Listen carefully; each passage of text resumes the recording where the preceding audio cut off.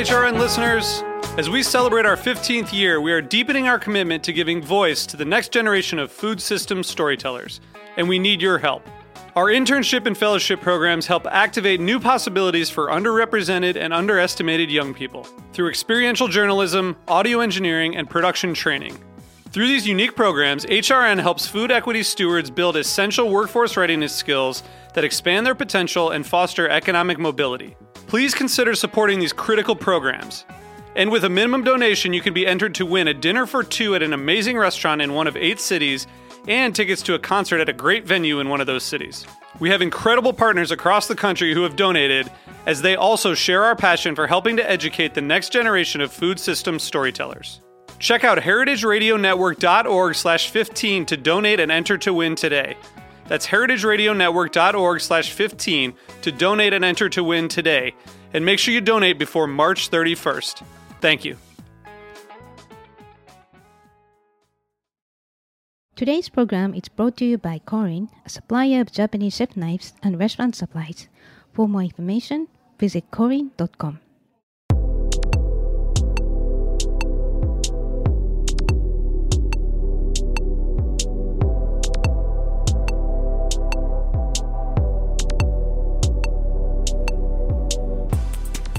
Hello, welcome to Japan Eats. I'm your host Akiko Katayama, a food writer and the director of the New York Japanese Culinary Academy, which promotes a deeper understanding of Japanese cuisine in America. We are broadcasting from a studio at Roberta's in Bushwick, Brooklyn. This show is all about Japanese food and food culture. We see sushi at every daily supermarket, but what is beyond sushi? We hear dashi, ramen, izakaya, but what exactly are they? Japanese food is still a mystery for many people, and I'll try to demystify it in this program with my cool guests. And my guest today is Sylvain Wet, who is one of the few Japanese sake experts in France. Also, he is the first French sake samurai, which is appointed by the Japan Sake Brewers Association Junior Council. And Sylvain is also the organizer of the major sake event, Salon du Sake, held annually in Paris. So today we'll discuss how Sylvain how the Sylvain got into the sake world, and what sake French people are drinking in the Kingdom of Wine, and the upcoming Salon de Sake, and much, much more. But quickly before we start, Japan Eats is available on Heritage Radio Network website, as well as on iTunes, Stitcher, and Spotify as a podcast. So please go to iTunes, Stitcher, and Spotify and subscribe to Japan Eats. And please write a review. We really appreciate your feedback. Also, if you have any ideas about the topics of the show or show guests, please let us know. And you can email us at japaneats@heritageradionetwork.org or akikotayama.com. Now let's start a conversation with Sylvain Wet. So, welcome. Welcome. Thank you, Akiko-san. Thank you so much for inviting me. So, I keep hearing your name, even being in the USA. Really? So you are doing a lot of work for promoting sake in France. Thank you. My first question, where are you from, and what did you eat when you grew up? Well, obviously I'm French. I was born and raised not too far from Paris on the west side. As a kid, actually, I was a very difficult kid regarding everything with food. I was quite adventurous in many areas of my life, but food was not at all at it. So up until I was a teenager, and actually up until I went to Japan for the first time, I would only eat like pasta and French fries and meats and burgers, ham and maybe chicken. That was it. I hated fish. I hated vegetables. I hated fruits. Everything that was not like kid food wasn't from me. But when I got a chance to go to Japan about a bit more than 20 years ago, it changed entirely the way I discovered food. And actually, first time I came to Japan, I discovered that my most favorite food is fish, but raw fish. And coming back to France after my first trip, it changed the way I would eat. Interesting. So literally, Japan changed your diet and the whole. Yes, exactly. We'll talk more about that. But my whole discovery of Japanese culture and Japanese food, Japanese sake, changed a lot of things in my life up until it became my job, an everyday job. Wow, impressive. Well, actually, I had a kind of same difficulty eating things, and once I start traveling abroad, everything changes. So Right. yeah, it's interesting, right? Different culture changes who you are. I heard that you got into Japanese culture through practicing Aikido. So could you tell us about that? Yes, this is also a quite funny story because I was very good at mathematics and computers and physics. So when I went to university, my major was computers, and I was studying mathematics and physics. But at the same time, I started doing dance, contemporary dance, starting on the side. Up to a point, I was like studying dance 30 hours a week. Wow. Whereas at university, I only had like 20 hours of mathematics and regular physics and computers studies. When I was about to graduate, I just instead of going to a sound engineer school, I just decided to try to become a dancer. And actually, I've been a professional dancer for 10 years. Wow. And during those 10 years of dancings with many small companies, that was the explosion of contemporary dance in France at that time, I discovered Aikido, which is a Japanese martial art. And of course, I wanted to discover the country where that martial art was born. And that got me to go to Japan. But actually, I've been studying Aikido almost over 30 years now. Wow. And I even teach it in Paris until 2009. After that, I got too busy with my activities with sake, and I stopped teaching it. Interesting. Yeah, your life has been really transforming many times already. Yeah. And then what like most of the journalists in Japan or in France or in Europe, when they ask me about my career, they're very strange because I started as a computer geek and then turned into a contemporary dancer. That's the complete opposite. And that brought me to spread the culture of sake all over France and Europe. So which is kind of a strange journey, but very fun one. Right, maybe you go to Mars next time. So next stage. Let's talk about the sake. So how did you get into sake? Yes, well, the thing is, in my family, my father drinks wine, but I wasn't that much interested into any kind of drink, and as I said before, in any kind of food that was not the food I already knew.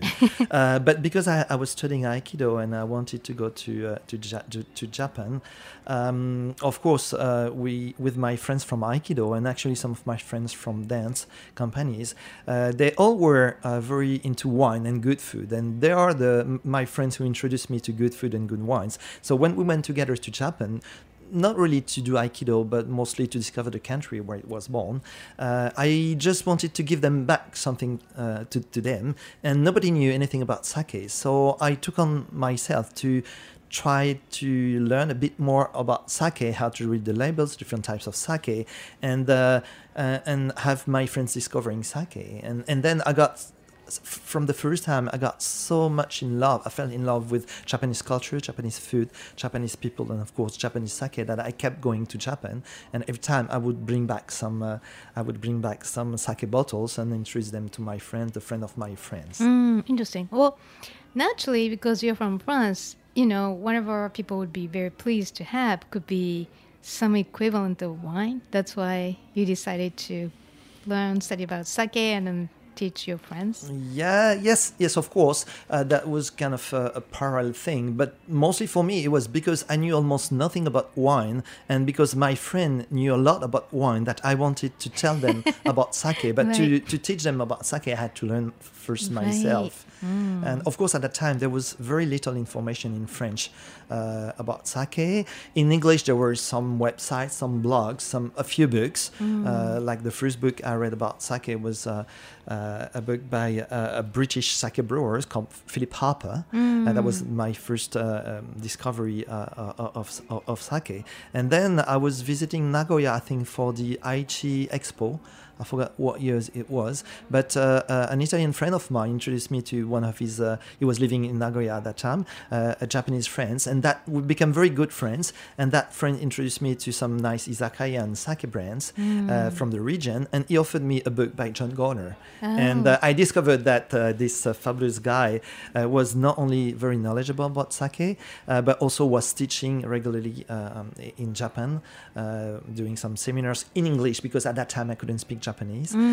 So I started to go to Japan not only to discover sake by myself, but to do professional courses.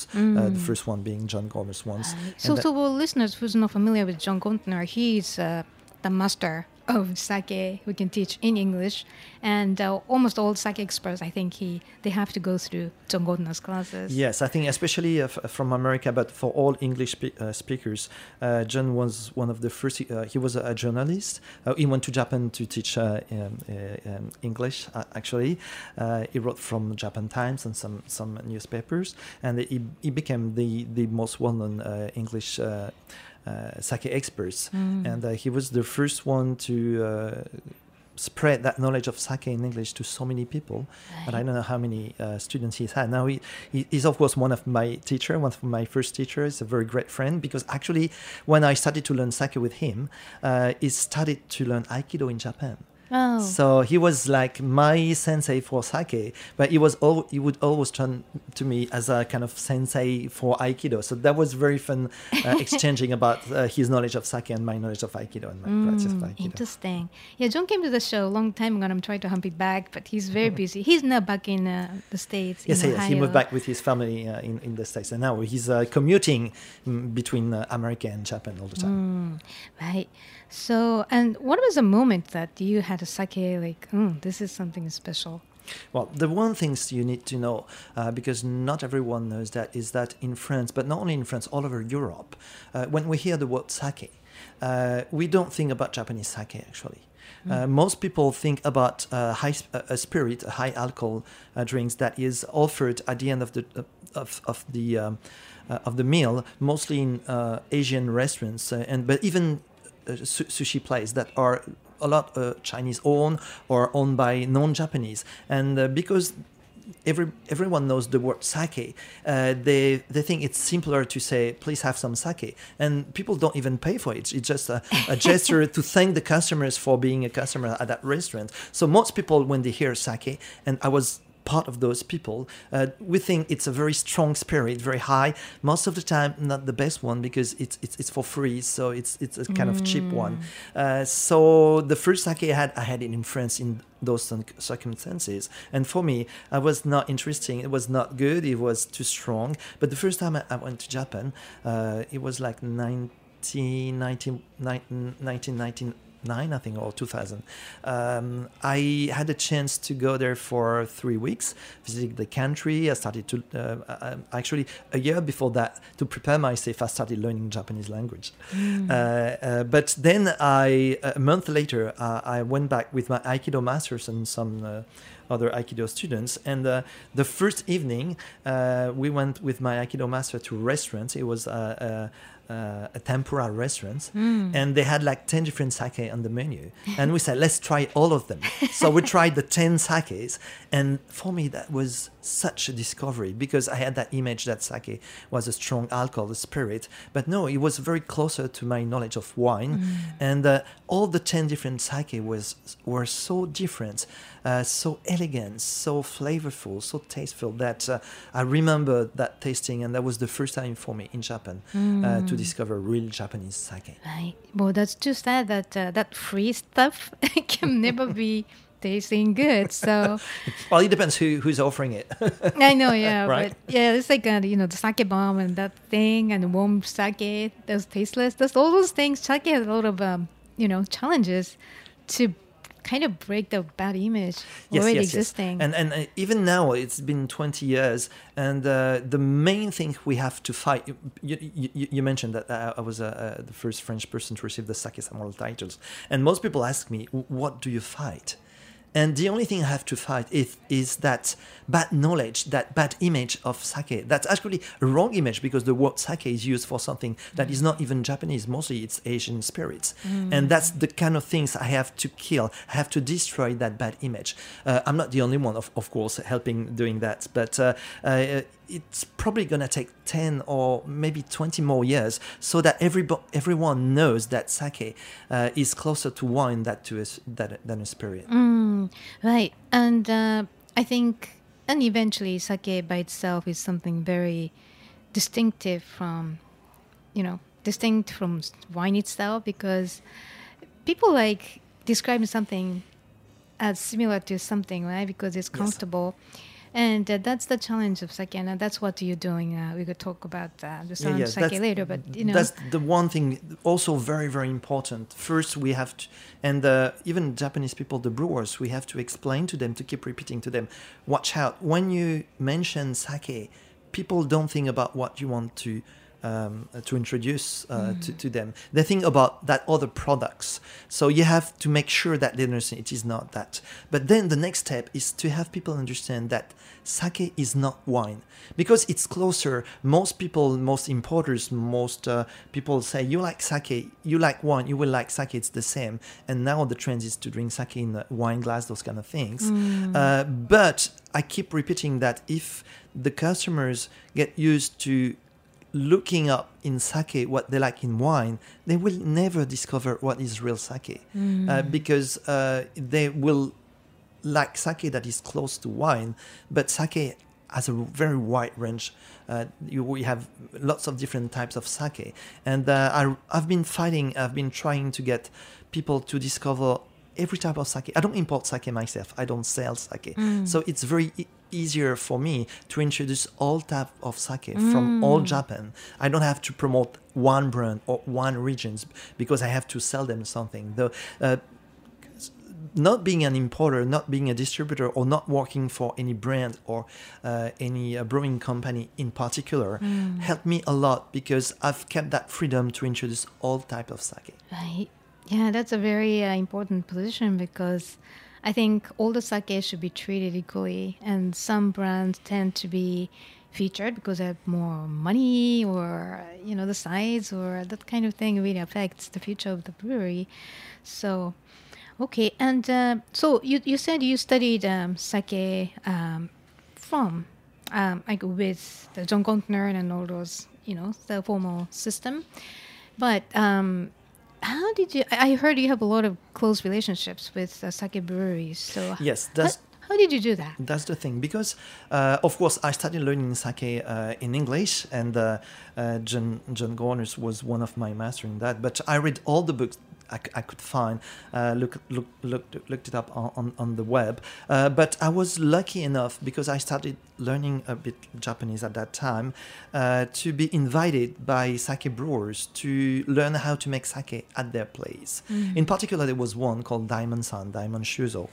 He's a brewer from Osaka. And in 2009, I think, he started what he called the first internship for sake brewing in English. So that's a very small kura. They only had like 3 people working in the kura with him and the master brewer on top, so 5 people.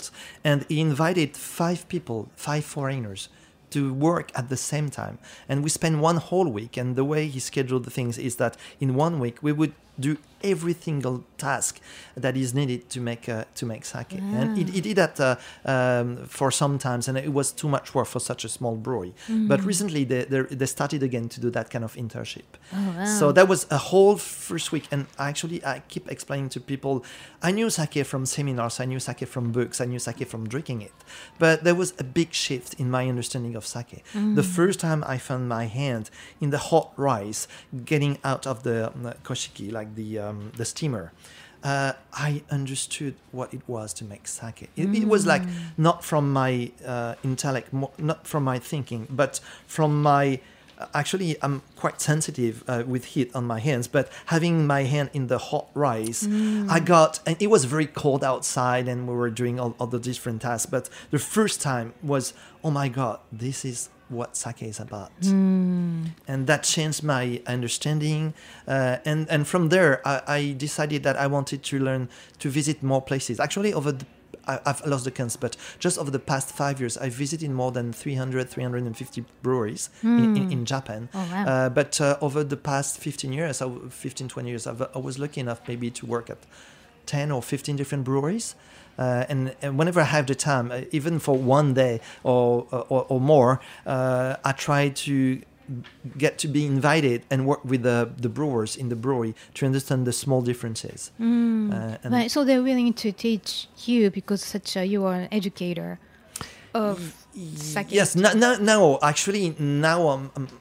quite, especially since I got the Sake Samurai titles and doing the Sakon Sake and those things. Most people know, I've heard of me, like you mentioned, but at that time when I started, nobody knew me. I was so passionate about it. I could speak a little Japanese, and actually those sake brewers, it could be seen as a very secretive, very closed word, but not at all. When they understand, maybe not the language, but the passion, when we can communicate, from heart to heart, kokoro to kokoro, we get together, and they open their doors, they open their many times I visit places, sometimes with translators who was knowledgeable about sake, and I've heard that many times. What you ask one question, I've been wanting to know the answer to that question for 10 years. They never reply to me. This is the first time you come here. You're a foreigner. You ask for it, and they give you the answers. And that was not because I was a foreigner, part of it, but because we understood that we're passionate about the same thing. And there was something happening, something almost I don't explain by myself. But so I got so many things from the brewers that in the end I wanted to do more for them, not only for the Japanese national market, but for the market abroad, to help them to get to French market and European markets. Right. So, so do you often... how often do you go to Japan now? Yes, I have to say I lost the count. But for example, last year was probably one of the time I went the most. I went to Japan 7 times. Wow. So I probably spent 5 or 6 months altogether visiting Japan. For many reasons, for introducing Salon du Sake, to learn more, to visit more breweries, but also, and we'll talk about that later, but I was hired to start a new international sake competition to be held in Japan. So there was very many opportunities, and actually I do a lot of teaching. I do a lot of events in France, in Europe, sometimes in Japan, but also I try to do some consulting between the Japanese companies, Brewers Association, the administrations, and their equivalent in France to build a bridge between Japan and Europe, Japan in France. So to do that, I need to go to Japan very often. Right. And actually, first it was a hobby. I didn't want to make any money out of it, but I wanted to go to Japan more often. And I thought, because one thing I didn't mention, I started studying Aikido, but after 5 or 6 years, also I started learning what we call the way of tea, the tea ceremony. I studied in France with the Japanese teachers, and because of that, also I wanted to come to Japan more often. Wow. But I didn't think at that time that I could make a living out of being a tea teacher in France. But sake market, I knew what was going in sake market in the States, in Northern Europe, and I thought France would be the next step. It was like 10 years early, but 10 years, 15 years later, it paid off, and actually now France is a very fast-growing sake market in Europe. Wow. So John Goldman kind of said the same thing. Like, if you like something, you try and pursue it. The door's open. Like, that's exactly what exactly. And I think looking back at it, if I really wanted to make good money out of it, I would have choose a different job, because the first 5 or 6, 7 years, I would use my own money to pay for the trips, to pay for everything. Now, very often I'm invited or have a mission and people pay for my flights, pay for everything. So now my job allows me to go to Japan. I get paid to do that. But for almost 5 to 10 years, the first years, I had to pay to go to Japan to study and to do those things. Right. So follow your heart. That's what happens.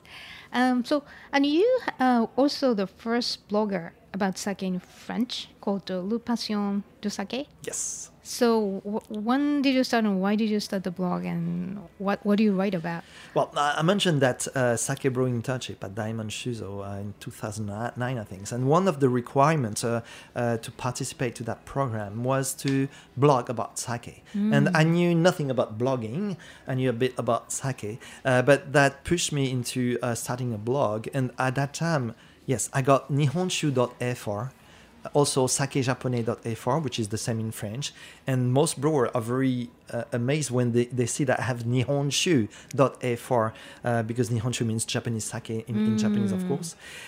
So I got that domain name, and I started blogging. At first, I was explaining about my experiences in Japan and some sake events, sake promoting that I would attend, that I would organize. To be honest, over the past 2-3 years, I've been so busy with organizing Salon de Sake that is getting bigger and bigger and bigger, but the staff is still the same. We're all volunteers. Nobody makes any money out of Salon de Sake.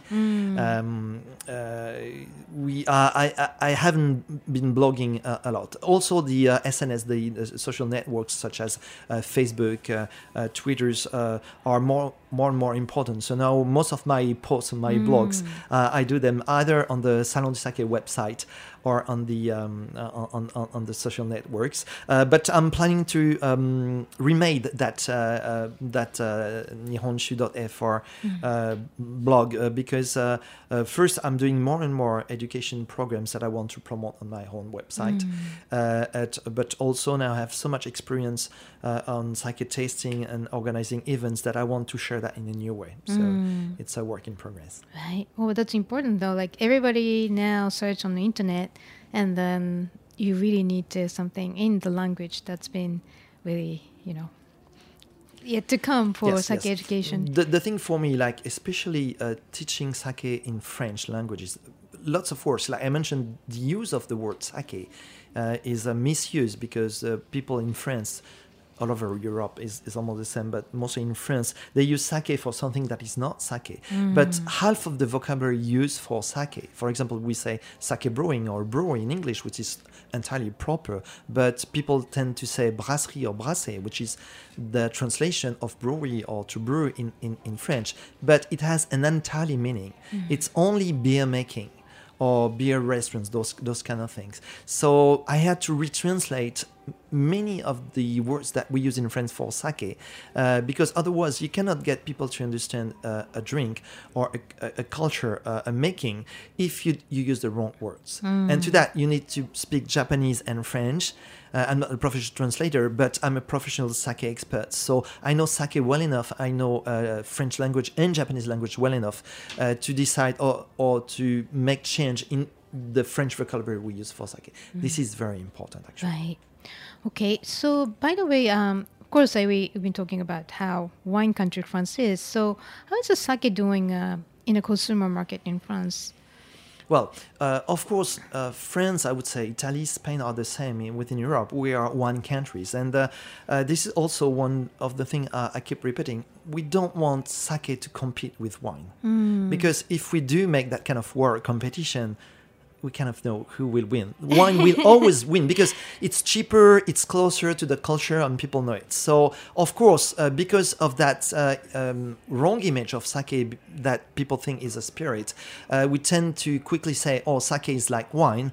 But very quickly I add, but sake is not wine. Sake is not beer. Sake is not wine. It's not a rice wine. It's not a rice beer, as I hear very often. It's a specific type of drinks, and you want to understand it, you need to discover it by itself. So, of course, the type of sake that French people tend to like first is sake that is closer to wine. So sake, like we'd say ginjo, daiginjo type of sake. Like a fruitier. Like a fruity, flowery sake that has strong aromas closer to wine, to what they know. And of course, sake that is almost without any aromas, but that has very strong flavors, that is very good in mouth, or sake that you can drink hot or warm, are not the favorite of French people. But more and more people are discovering other type of sake than the Junmai Ginjo, Junmai Daiginjo type. That is not only closer to wine, but also very expensive type of sake. So with transportation and the different fees of the different companies working between Japan and France to import and then distribute sake, plus the what the restaurant owner, for example, want to make on each bottles, it makes one bottle very expensive in a restaurant. So it's very important that the consumer market is now able to discover as well other type of sake, which also happen to be cheaper type of sake, which is very good. So, like in New York, almost any liquor shops have sake section, like at least 2 or 3 bottles on the shelf. So, how's in France? Yes, well, we're not there yet. Yeah. We used to say that America is always like 10 years in advance for the new trends or whatever, sometimes even more. But one thing is, France market is very special for that. The wine shop dealers, we call them cavists, are very important for the consumer. Even if you go buy your bottle of wine at the supermarket or at a wine fair, most people will first go to the wine shop dealers to ask for advices, to taste, discover new products. And we got brands like chains of wine shop dealers. We got lots of independent wine shop dealers. Like the chains, they do have like maybe one type of sake because they need to have one. But most of the time, if you go to those shops, you ask them what type of drink is it? And they say, well, it's a 40-degree spirit. Even if they sell real Japanese sake. And then you look at the bottle with them in the shop. Usually I go to the shops and try to play as if I don't know sake. And I say, oh, but it says 15 degrees. I'd say, oh, yes, look, it's not that strong. And then I ask them, how should I drink that? And they say, as an aperitif, as a digestive, which means at the end of the meal, which for me is insane. But this is like a sad story, I think. But more and more of those cavists, those wine shop dealers, have some interest in sake. And I see them coming to Salon du Sake. Like 2/3 of the visitors at Salon du Sake are professionals. And we have more and more wine sommelier, wine shop dealers that come to discover sake or to study more about the products. And in 5 to 10 years from now, I do hope that the wine shop dealer system market in France will have more and more sake, the way we can find sake here. I'm curious, so like the distribution and regulation-wise, is sake easy to distribute in France, just like wine is distributed? Yes, the thing is, most people would drink sake at a restaurants. Of course, like Japanese food restaurants, and for a long time, people tend to think Japanese food was only sushi. Now, especially in the big cities, mostly like Paris and some others, we have lots of ramen shop, even okonomiyaki, not some kaiseki, very high-end restaurants as well. But Paris is not London, for example, in that. But recently, we've seen lots of new type of Japanese food restaurants opening, and of course, they offer real Japanese sake. Even the cheap sushi-yasan that are Chinese or non-Japanese owned are starting to offer real Japanese sake. Very often like cheap industrial sake, but still Japanese sake. But in order to promote sake, actually, people got to discover sake in the new ways are mostly, I would say, Western food restaurants, like even Michelin star restaurants, 1 star, 2 star. Like last week, I was with a TV channel shooting a documentary on sake at the 3 Michelin star restaurants in Champagne region. Wow. So they have lots of champagne in wine, but the 3 Michelin star chef was interested into sake. And most of the famous chefs, or even the simple like bistro, new type of cuisine, they have some interest in sake, because one thing that is very important to say, of course, sake goes well with Japanese cuisine, but it pairs very well with Western cuisine, especially like French cuisine or Italian cuisine, and like the plate of a famous chef or non-famous goes very well with wine. But with sake, is it better or not? It's not about being better; it's different, and it allows people to rediscover even very famous food. At Salon du Sake, we do one of the most trendy events that we do. We do pairing workshops. For 1 hour, we pair 4 different plates, 4 different recipes with 4 sakes. This is one of the trendier things. And every year we got different themes. And within those things, we rediscover like the very typical traditional French food with Japanese sake. Right. And people got amazed with that. Yeah, actually, I've done a couple sake and cheese pairing classes in the past, and each time I organize, I go through all the sake and all the cheese, different kinds of types of cheese, and it's amazing how naturally go together. Yeah, in France we have more cheese than we have that there are days in a year, and of course sake and cheese goes very well. Right. Sometimes even better than wine, because it's very difficult to pair wine and wine and cheese. Yeah, because there's no acidity, like sharp acidity like wine or tannins. Yes, exactly. So everything that could go bad in pairings with wine, it's easier with sake. And also we have some types of sake, like Kimoto, Yamahai, they have natural lactic acid. And those, of course, goes very well with the cheese. And I think, in a way, to me, I don't know what to do. Then let's have some sake, like ginjo, daiginjo, or like, the aged sake, koshu with goat cheese, the kind of, you can get it right if you have sake. Of course, most people who want to try sake, they say, I love sake. At the restaurant, I would drink sake, but at home, I don't want to bring back sake because I don't cook Japanese food. So I try to explain to them very easy way to pair sake with Western food. And I've been pushing two different things. One is like very French typical cheese, because or European cheese and sake goes very well. You don't need to cook. You just go to the cheesemonger, you buy some cheese, and it's quite easy to pair. And even the strongest cheese, you can find some good sake. It's a bit more difficult, but it pairs well. Well, it's a good proof, right? Because the cheese is the most Western thing you can think of. Exactly. The other thing is, northwest and south of France, we have seas and oceans. So we got lots of seafood as well. And French people, they love oyster, especially for like Christmas or New Year's Eve.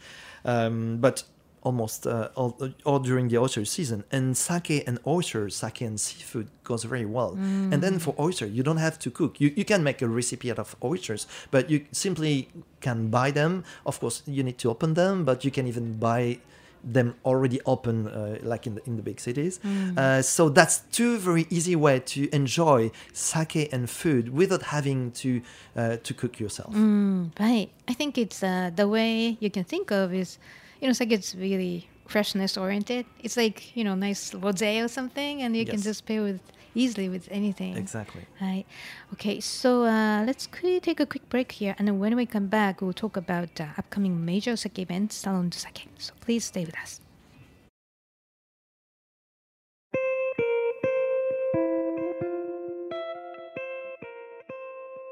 Today's program is brought to you by Korin, a supplier of Japanese chef knives and restaurant supplies. Korin is proud of their Japanese culture and traditions, but they want you to know that their products are not just for Japanese restaurants. Their knives and tableware bring out the best qualities of food from every culture and fit into every restaurant, from French to Pan-Asian to American, and that is why they are located in New York City, where people from every country in the world come to eat. Korin's Tribeca showroom is home to the most extensive collection of Japanese chef knives in the world, including Japan. Stop by to view their exquisitely designed tableware and the Welsh natural sharpening stones.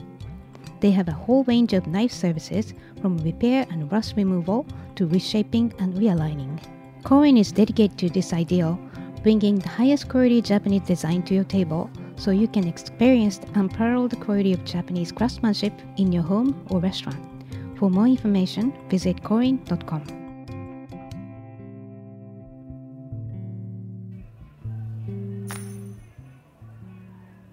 Welcome back. You're listening to Japan Needs Podcasting live from a studio in Bushwick, Brooklyn. I'm your host, Akiko Katayama, and my guest today is Sylvain Rouet, who is one of the few Japanese sake experts in France. Also, he is the first French sake samurai, which is appointed by the Japan Sake Brewers Association Junior Council. So let's talk about Salon du Sake. Yes. So you are the organizer of Salon du Sake, which is an annual event held in Paris since 2013. Exactly. So what is Salon du Sake? Well, Salon du Sake first is a 3 days event. We've been doing it for 2013, as you mentioned. There was 1 year we didn't do it, so this year's gonna be the 6th, 7th. I think it's sorry, six. Yeah, right? 6th event. Sorry, it goes again too. So it's I think this is today the largest sake event outside of Japan. Not only because it's a 3 days event, but because of the numbers of visitors. Last year we had more than 4,650 visitors In 3 days. In 3 days. Wow. Mostly from France, but of course we had many visitors from Europe and from other countries. We had visitors from 42 different countries last year, actually, and probably this year we're expecting more than 5,000 visitors from 50 countries. I had people already registering from Greece or from Australia or from Canada coming to Paris for that event. So of course there are many booths with we have all the importers, distributors from France and from Europe. We have lots of sake makers that are also participating because they already have some importers they want to promote their brand or they are looking for importers. We also have some regions or prefecture or sake brewing associations participating. This year we're going to have like sake associations or prefectures or regions. We have like 10 of them participating. So every year it's growing. But besides those tasting booths, we also have, and this is very important for me, lots of educational events from simple tastings to technical lectures or panel discussions on the sake making in Europe or the state of the market all over the countries in Europe. We do that. It's called the European Sake Summit. It's going to be the 5th time this year. We do lots of pairing workshop. We mentioned that before. We ask chefs or artisans to pick their best food or recipe, or sometimes to develop a new recipe with a bottle of sake that I gave them. And we also have lots of lectures on the tourism, everything about around sake culture as well, like tools to drink sake, ochoko, glass vessels, everything. Right. So sounds like in Europe, I think London is quite advanced as well. But other than that, in Europe, there aren't many opportunity to learn about sake like Salon sake. Yes, the thing is, of course, Europe has been growing very quickly. The main market for sake outside of Japan is America, of course, and Asia is growing is very big as well. But in terms of growth, Europe is growing as fast as Asia, actually, even if it's a smaller market. And France is a smaller market than UK, but actually this is the second market in Europe, and within 1 or 2 years, the two should be equivalent. Wow. Over the past 5 years, I made a study before we started Salon Sake in 2012. Between 2012 and 2017, in 5 years, the market went up in France by 238%. Wow. At the same time, Europe went up by 125%, and the overall world went up by 109%. Sounds like the Salon sake really is doing something. Well, it's not only Salon Sake, it's whole dynamic. Of course, the work of the importers, the people coming from Japan promoting sake. But of course, especially since the Brexit, France is the center of Europe. But not only for that reason, because one of the reasons is, of course, France is known as a cultural country where food, lifestyle, and food and drinks are a very important part of the cultures. And that's a very important market for the sake brewers, not only to sell their sake within that market, but also it helps doing the sales and promoting sake within Japan, where the young generation don't appreciate sake as they should. Right. So how many labels do you present at Salon Sake? Well, last year, officially, because some exhibitors bring more bottles than the list than they send in advance. But last year, we had almost about a bit more than 500 different sake labels. Wow. And the domain is sake. It's the European, actually Salon Sake is the short title. The full title is Salon Sake European Fair for sake and Japanese drinks. We also have about 150 other Japanese drinks. Japanese whiskey is very trendy in France and in Europe. We even have Japanese tea, of course, umeshu, shochu, all the drinks from Japan. And so last year we had about 150 of those. Wow. We probably have like 600 different labels of sake this year, I think. So who can present their sake to be at Salon Sake? Do you have to just apply? Yes, exactly. As I mentioned before, people who apply are either importers, distributors from France and for Europe.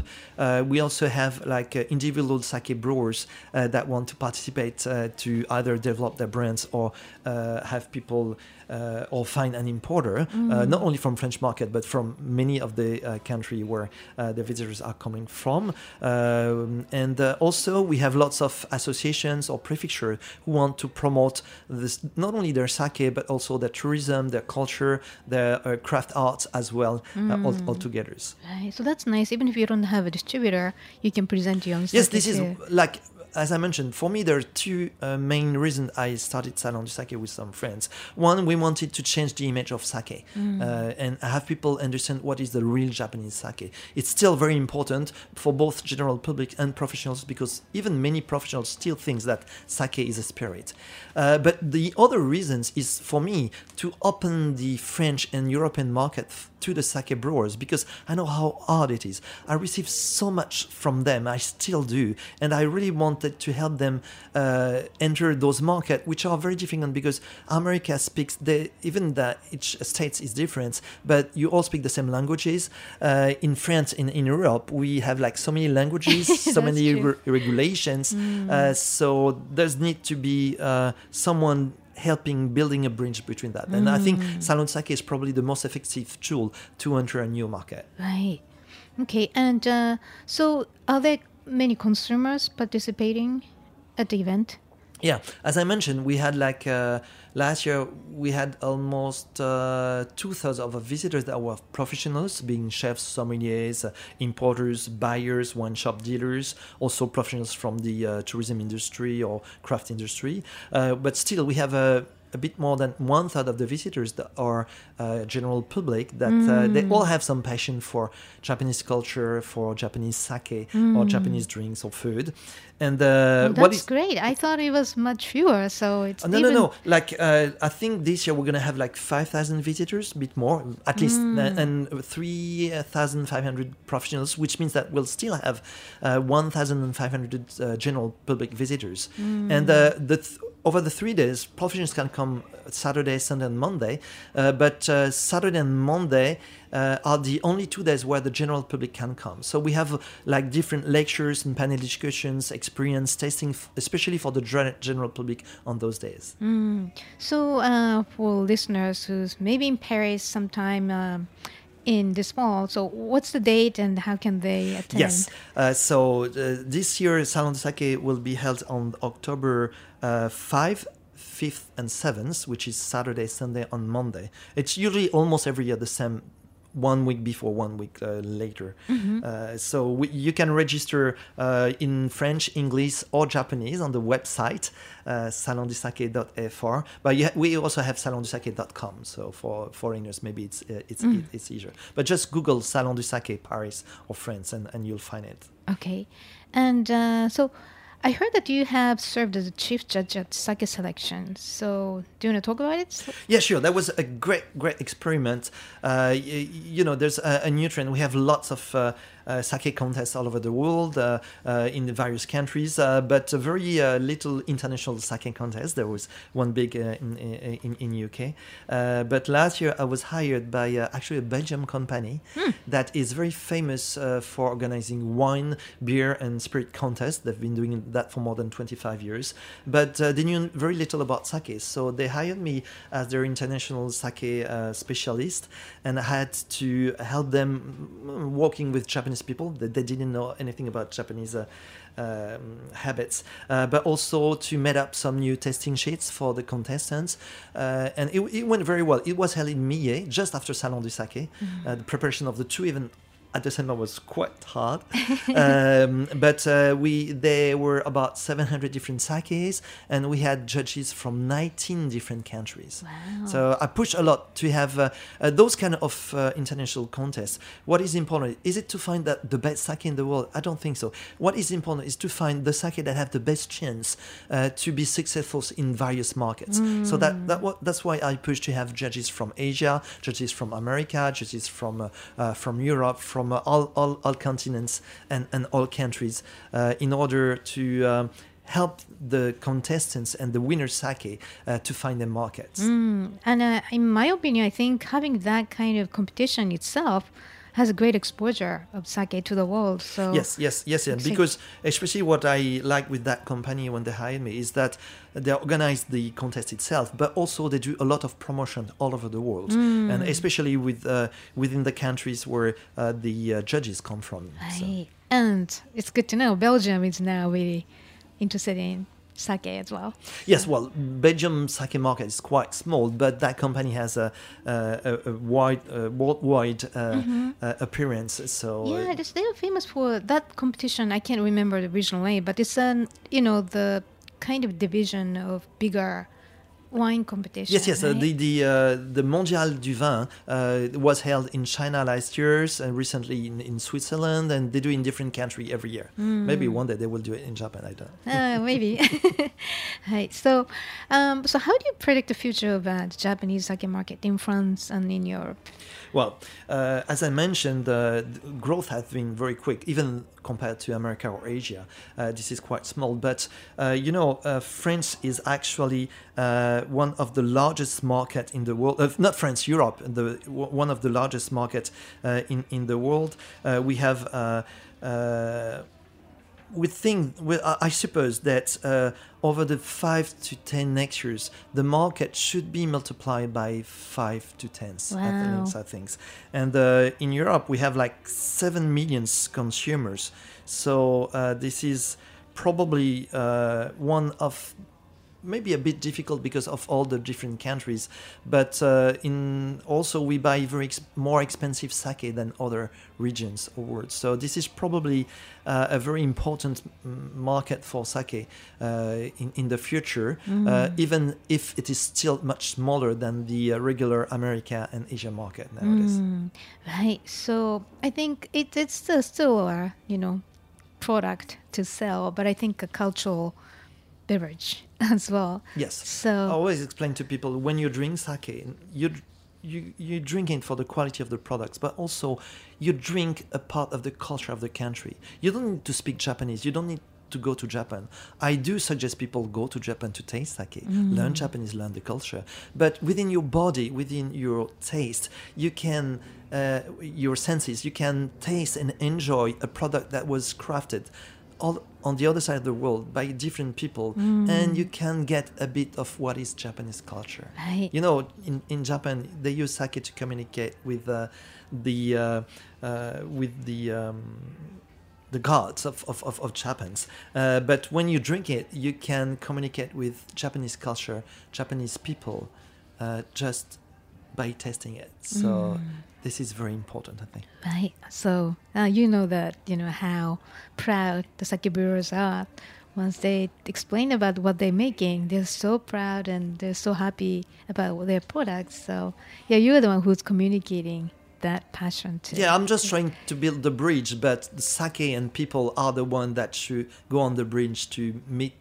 Being a meeting, being in France at Salon du Sake or in any restaurants, or being in Japan and in between. I think this is very important. Most part of what we do, we have an everyday living, but when you meet a different people, when you eat different food, when you drink different products, your life is much more fuller. It's much more full. It's fuller. I don't know. Sorry, I'm losing my English. But you can expand who you are, what you know, what you feel, what you sense, just by those kind of amazing meetings with the other. Right. Well, so thank you so much for saying all that. It's really exciting. No, that's just part of my experience. I was so glad to receive all that, that I just want to share that with as many people as I can. So what's your plan for the future? Oh, my plan is, first, of course, Salon Sake is still quickly expanding, and we want to make it even more effective. We have visitors from new countries coming on, and still the French market there's a lot to be done.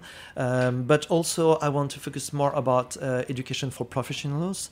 Now I'm developing a new 3 days course where we don't try to sell any type of sake to anyone, where we teach in French, and this course will be done in France, in Japan as well, because I think this is very important to visit the breweries. And education and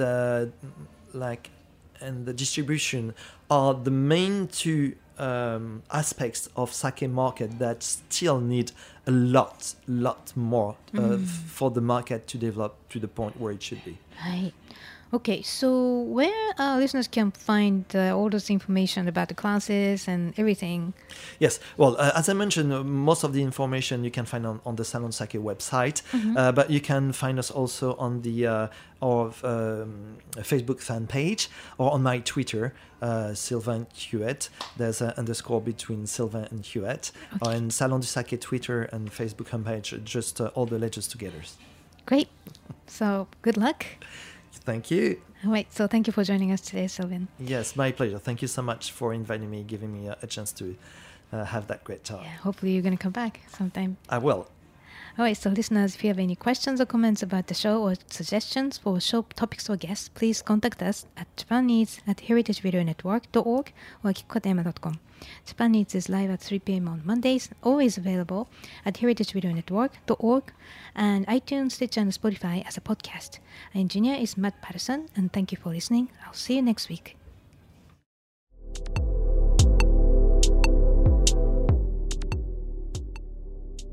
Thanks for listening to Heritage Radio Network, food radio supported by you. For our freshest content and to hear about exclusive events, subscribe to our newsletter. Enter your email at the bottom of our website, heritageradionetwork.org. Connect with us on Facebook, Instagram, and Twitter at heritage_radio. Heritage Radio Network is a nonprofit organization driving conversations to make the world a better, fairer, more delicious place. And we couldn't do it without support from listeners like you. Want to be a part of the food world's most innovative community? Rate the shows you like, tell your friends, and please join our community by becoming a member. Just click on the beating heart at the top right of our homepage. Thanks for listening.